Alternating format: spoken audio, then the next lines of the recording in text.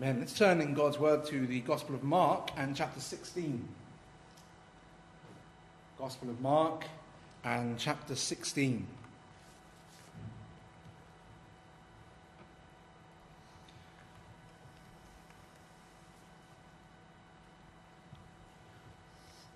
Some words which will be well known to us, I'm sure.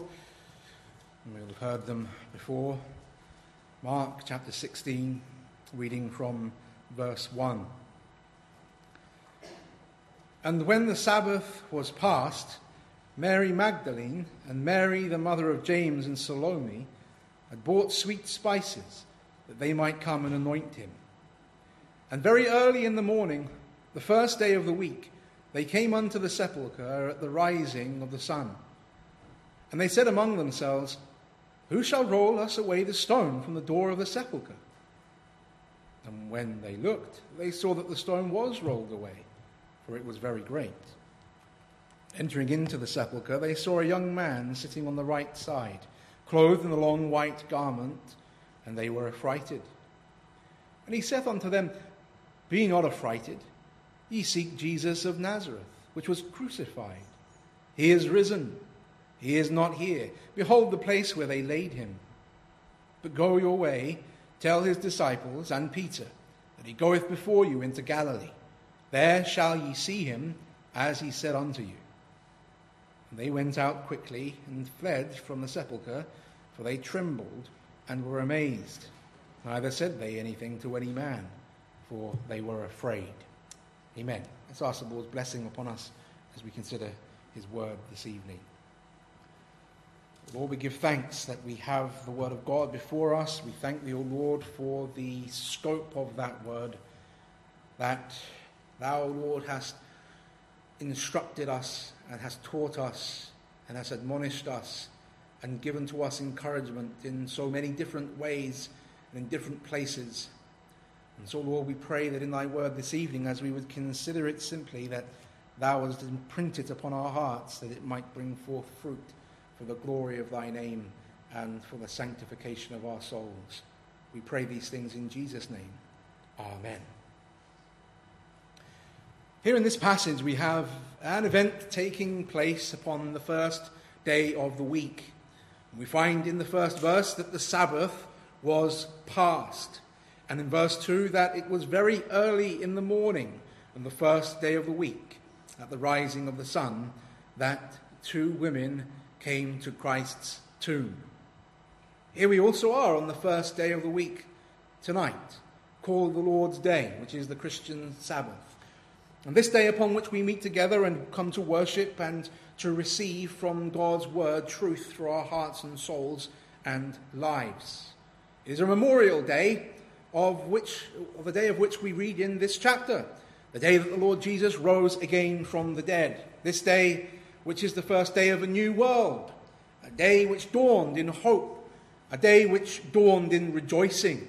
And likewise, we should be rejoicing this evening.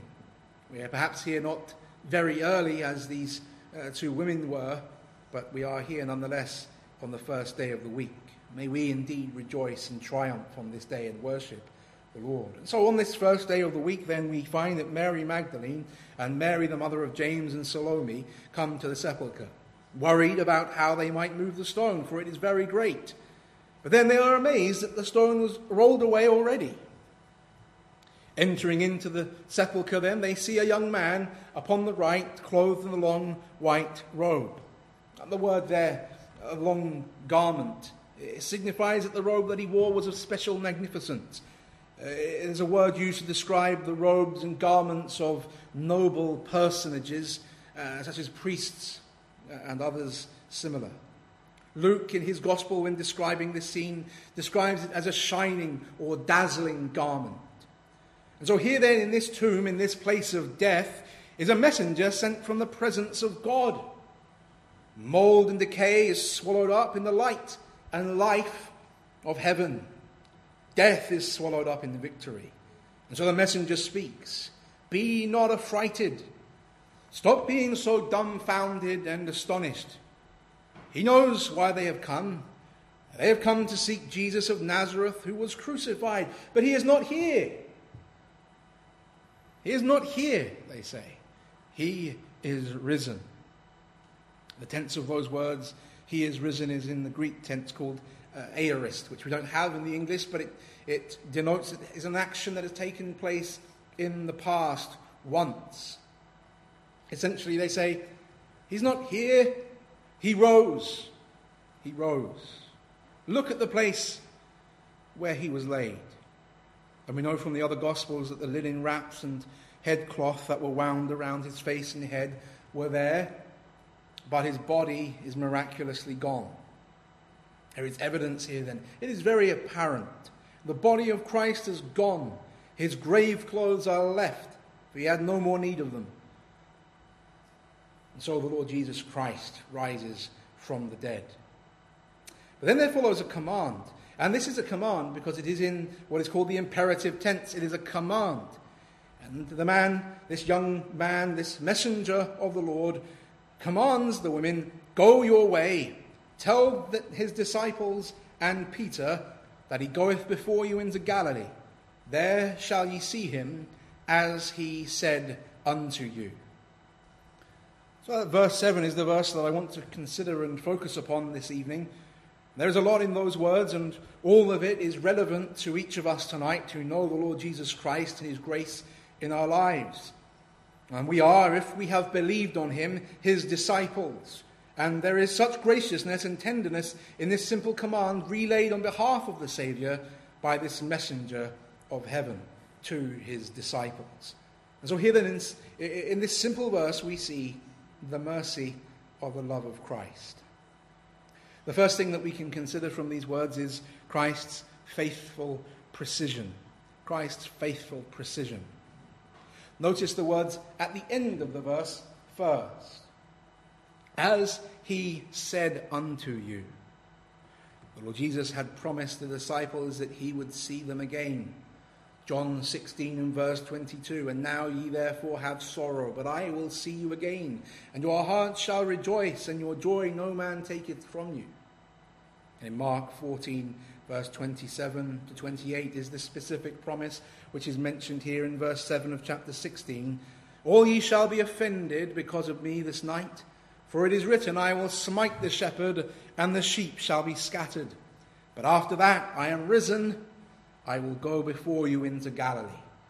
And so there shouldn't be any surprise or astonishment amongst his followers, because he had said in advance that he would rise again, and that he would go and meet them in Galilee. And so the Lord Jesus is precise in his fulfilling of his promise then. Just as he had said, so it would be.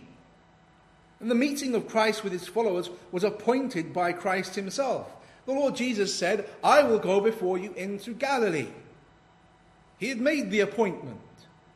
And the Lord Jesus never forgets his appointments. He will be where he said he would be. Perhaps the disciples had forgotten. Maybe it is even likely. And that the purpose of this command to these two women was to remind them of it. Perhaps they were consumed with grief, consumed with guilt. But if the disciples had forgotten the word of Christ, Jesus Christ had not forgotten his own words. He is faithful to what he has said. He does not forget by accident, nor does he purposefully go back on his word. He will be where he said he will be, whether or not his followers remember his word or not. The Lord Jesus is not haphazard. He is not unreliable, as men are unreliable. He is precise. He is accurate. The disciples had scattered when the Lord Jesus was taken. They had proved themselves to be unfaithful in that hour. But the Lord Jesus remains faithful. As he promised, so will he do it. He is faithful who promised, who also will do it. Christ appoints the meeting. Christ appoints the place. Christ appoints the time. No matter how dismayed, how scattered, how confused, how guilty his followers are, he remains consistent and unchanging in his faithfulness to his word. He will meet them. He has gone before them into Galilee, as he said unto you. Christ's faithful precision. Then secondly, we have Christ's earnest invitation. It is interesting to see the earnestness in this invitation by the Lord Jesus for his disciples to meet him in Galilee. And that eagerness to see his disciples is seen in two things. First of all, it's seen in the fact that he ensures that they are reminded of the meeting that he had appointed. He knows all those that are his. He knows their frame. He knows how easily they are bewildered and disconcerted. He knows that despite his words to them that when he has risen, he would go before them into Galilee, that they would not remember the words. That they would rather sit still in grief and mourn over his death and feel sorry for themselves in a lamentable condition, even though the Lord Jesus Christ had promised them that he would rise. And so the Lord Jesus then takes pains to ensure that they are reminded. The reminder is passed on to them. Go your way, tell his disciples and Peter that he goeth before you into Galilee. There shall ye see him. He could have fulfilled his word and he could have gone to Galilee before them and they could have remained where they were, having forgotten all about it. But the Lord desires to meet with them, and so he ensures that his heavenly messenger reminds them of the appointment that he has set. But Christ's eagerness to meet with his disciples is seen also in that the Lord Jesus is there first. He is going before them into Galilee. They were his sheep. He was the shepherd. The shepherd was smitten. The sheep were scattered, as we read earlier. And yet now he has arisen, and so he will go again before them.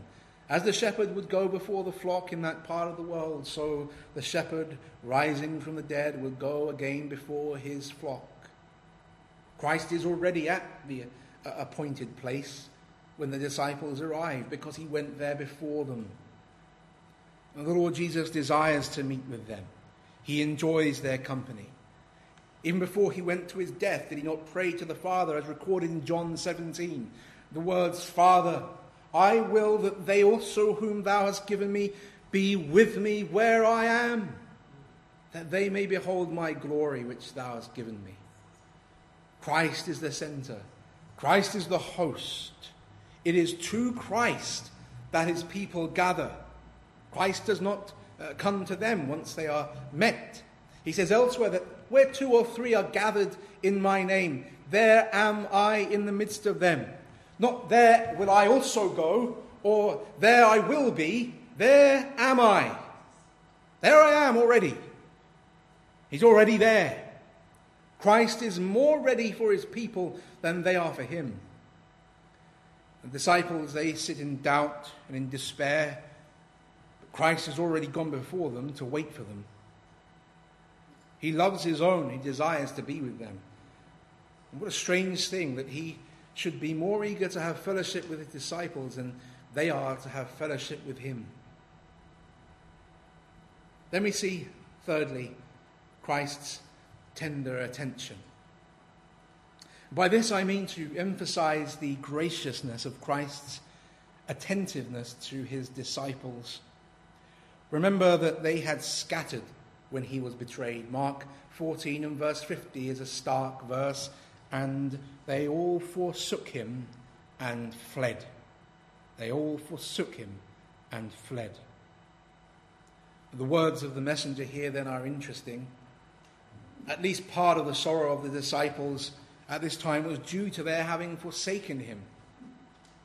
What they must have conceived as his hour of need. And faithless, they would have thought themselves. Full of bravado, delusions of grandeur, until the danger came, and then they all fled. What kind of disciple, they must think? What kind of disciple runs when his master is under threat? So here is the tenderness in Christ's words then via this heavenly messenger. Tell his disciples. They were his disciples still, and so the Lord shows his tenderness to them. But there is an even starker example here, for the messenger specifically mentions Peter. Tell his disciples and Peter. Why is there a specific mention of Peter here? I believe it is so for the following reasons. First of all, Peter's denial of Christ had a major impact upon him. It had a major impact upon Peter. And we read from Matthew 26 earlier for this reason, so that we would have it fresh in our minds. The account of Peter's denial of Christ. 3 times it is said to him, "You were with him. You are one of his companions." 3 times he denies it. And after the 3rd denial, the cock crows, and verse 75 says that he went out and wept bitterly. Now, the word bitterly means violently. He is racked with grief and remorse. He had said himself, "Though all men shall be offended because of thee, yet will I never be offended." So full of confidence he was. So sure that he would be strong even if all others failed. So solid in his service to Christ, in his ministry on Christ's behalf. And yet it could be said that he failed the hardest. Peter would have been full of grief, not only at the fact that his master had died, but that he himself had been utterly faithless. That violent weeping over his failure, his sorrow over his actions, his despair and his grief would have been still gripping his heart even now. So the Lord Jesus ensures that his name specifically should be mentioned. What tender care he takes towards Peter, who may himself have thought that he was lost. But then secondly, also because of the nature of Peter's sin. What was it that Peter did specifically? He was accused of being one of Jesus' followers, one of his companions, part of his company. Essentially, he was accused of being a disciple of Christ. And this is the very thing that he denied. 3 times they come and say, "You are one of his disciples." And he denies, "I know not what thou sayest. I don't know what you're talking about." And then again, "I do not know the man." And then a 3rd time, with curses and swearing, he denies, "I know not the man." And then Peter hears the accusation, "You are one of his disciples." And his response is, "No, I'm not. I'm not one of his disciples." He denies being a follower of Christ. And now, surely he is in great despair. And if Christ's messenger had said, "Tell his disciples," and that was it, perhaps Peter would have thought, or doubted whether that included him. He had just denied being the disciple of Christ, so perhaps his own words are now fulfilled. I wouldn't be surprised if that was what he thought, or perhaps entered into his mind. He's not one of Christ's disciples now. And so Christ, in his tender mercy, ensures that the messenger mentions Peter by name. The Lord Jesus is gentle and kind. The bruised reed he will not break.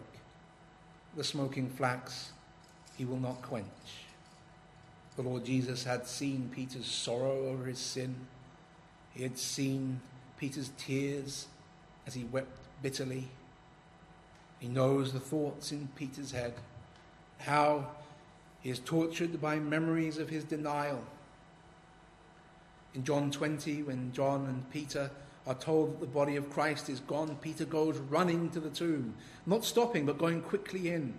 He pursues Christ still, even with the knowledge of his failure. And so the invitation mentions him specifically by name. How kind and how gentle the Lord Jesus is with him. Spurgeon put it this way. He said, "Come, Peter. Come thou if nobody else should come. Jesus Christ invites thee by name before any other. In this place may be believers who have acted strangely and have even forsaken the Lord. And they are now bemoaning themselves.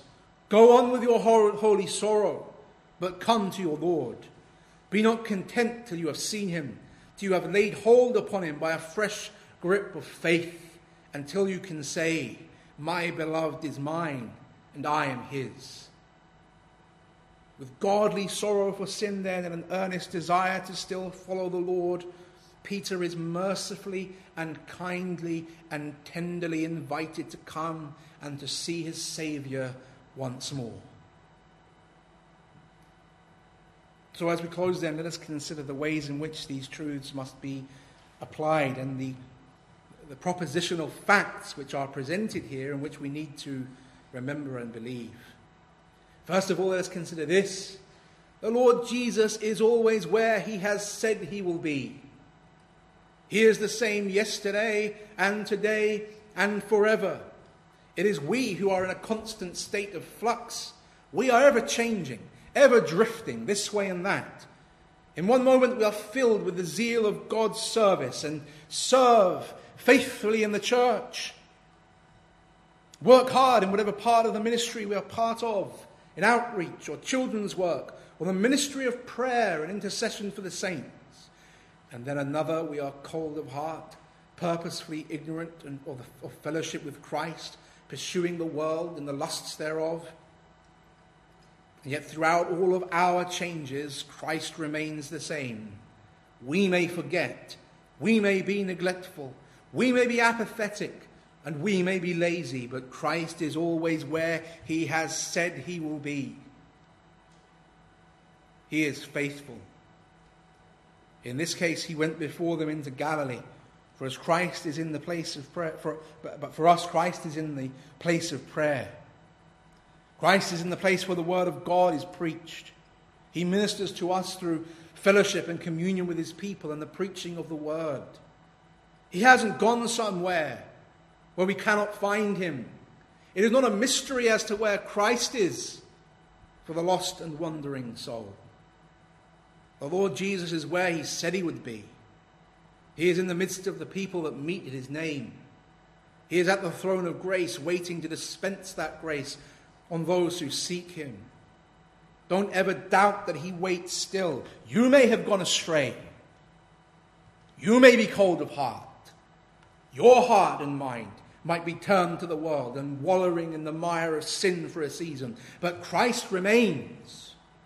He stands with his arms wide open still, saying, "Come." What a mercy that is. If Christ were a simple man like me, he would have long ago left off waiting.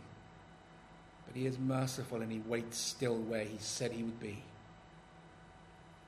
Then secondly, that the Lord Jesus is eager to meet with his people. Christ is eager to meet with us if we are his disciples. The invitation comes to all those that follow him. Tell his disciples, he goes before them into Galilee. There shall you see him. Even as he said, he's already there. The Lord Jesus delights in his people. He waits to welcome us into his fellowship with him. He delights in our presence. His desire and prayer to the Father is that we should be with him where he is. He is pleased when we come to him in prayer. He is pleased when we take time and effort to read his word. He is pleased in our persons if we are his. The Lord Jesus Christ is anointed with the oil of gladness above his fellows. There is none more joyful than our Lord Jesus Christ. And what does he rejoice in? He rejoices in his own people. Even as we have heard already this morning, they are his peculiar treasure. He rejoices over his people with singing, the Old Testament says. They are united to him.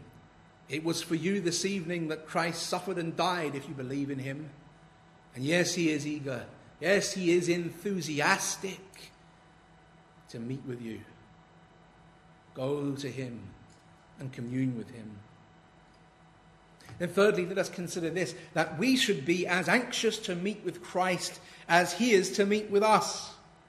Christ is anxious to meet with us. He looks forward to it. But do we look forward to it?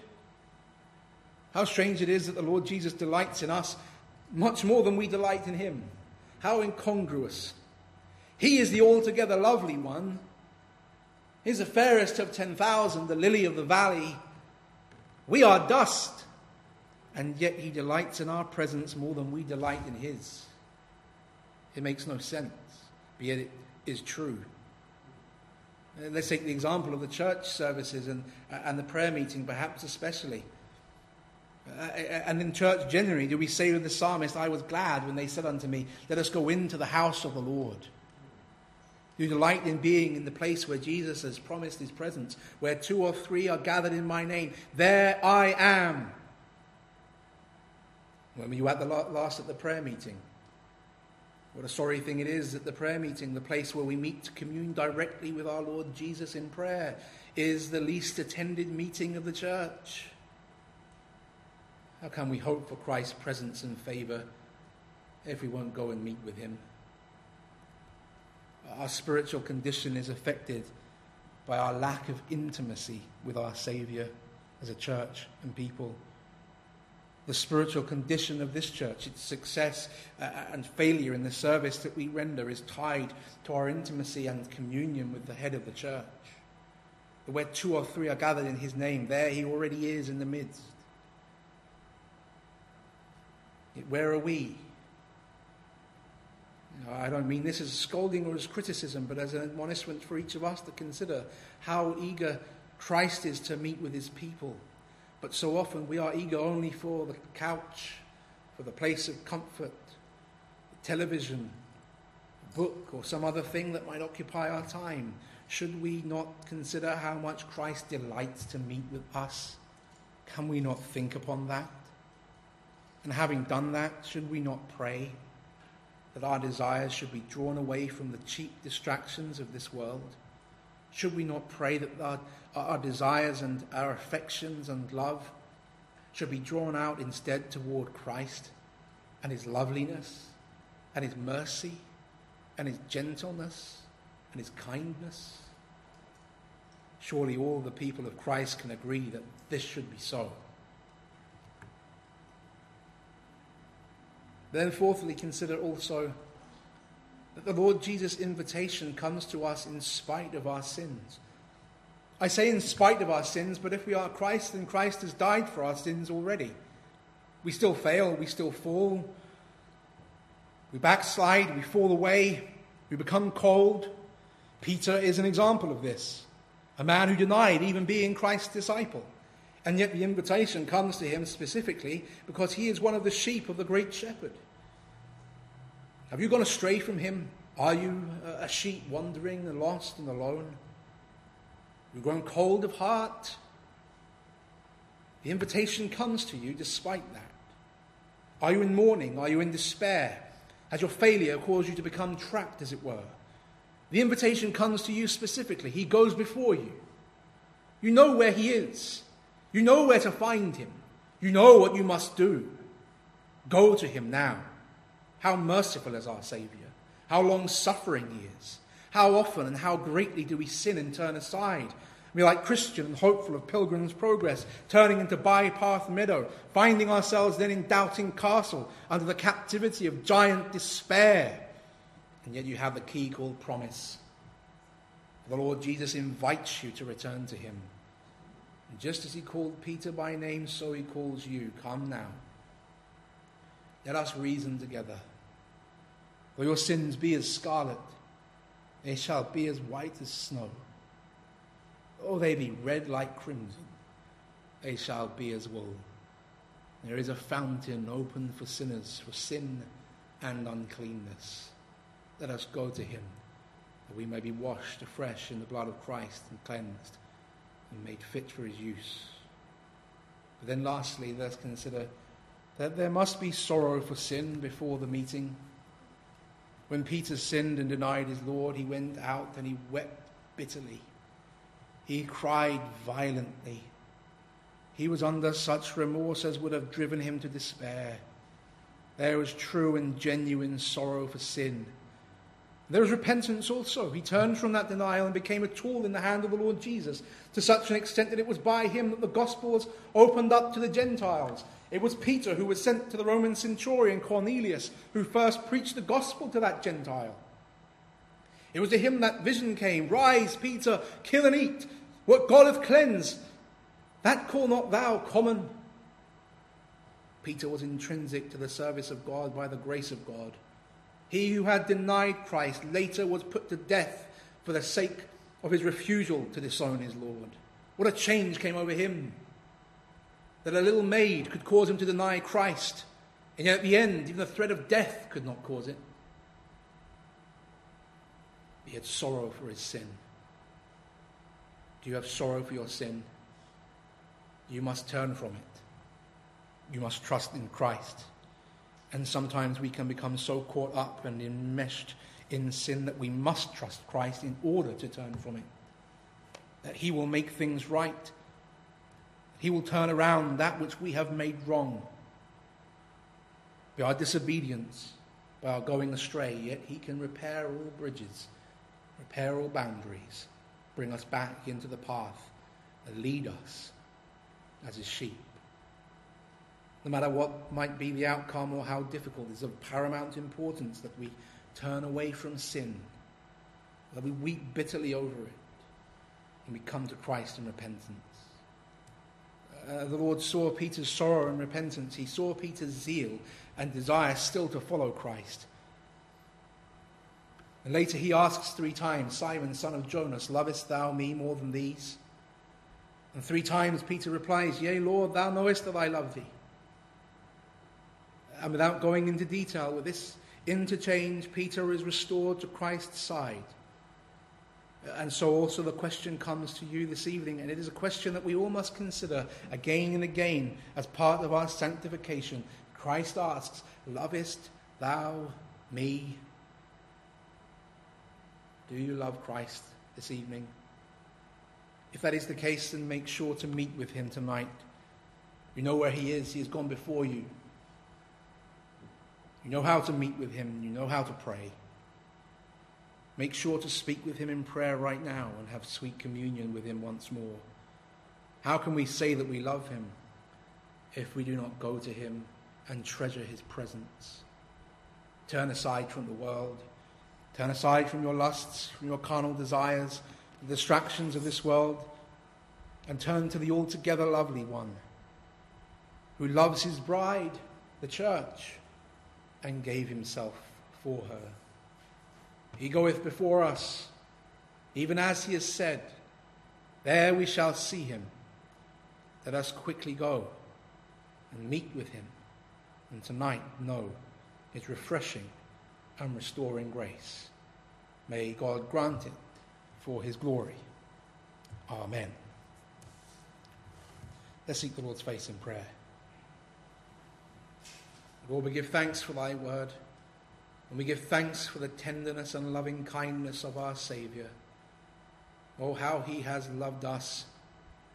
How he has taken us out of a miry pit, out of the clay, and set us upon a rock and established our going. Oh, Lord, we give thanks that he has done this. We give thanks for our Saviour. Oh, may we have such a delight in him that might at least come close to matching his desire and delight in us. Oh Lord, may we be blessed and sanctified in the considering of thy word this evening, and that we might be caused to come unto him and walk alongside, that he might be glorified in our lives. Bless us, we ask in Jesus' name, and for Jesus' sake. Amen.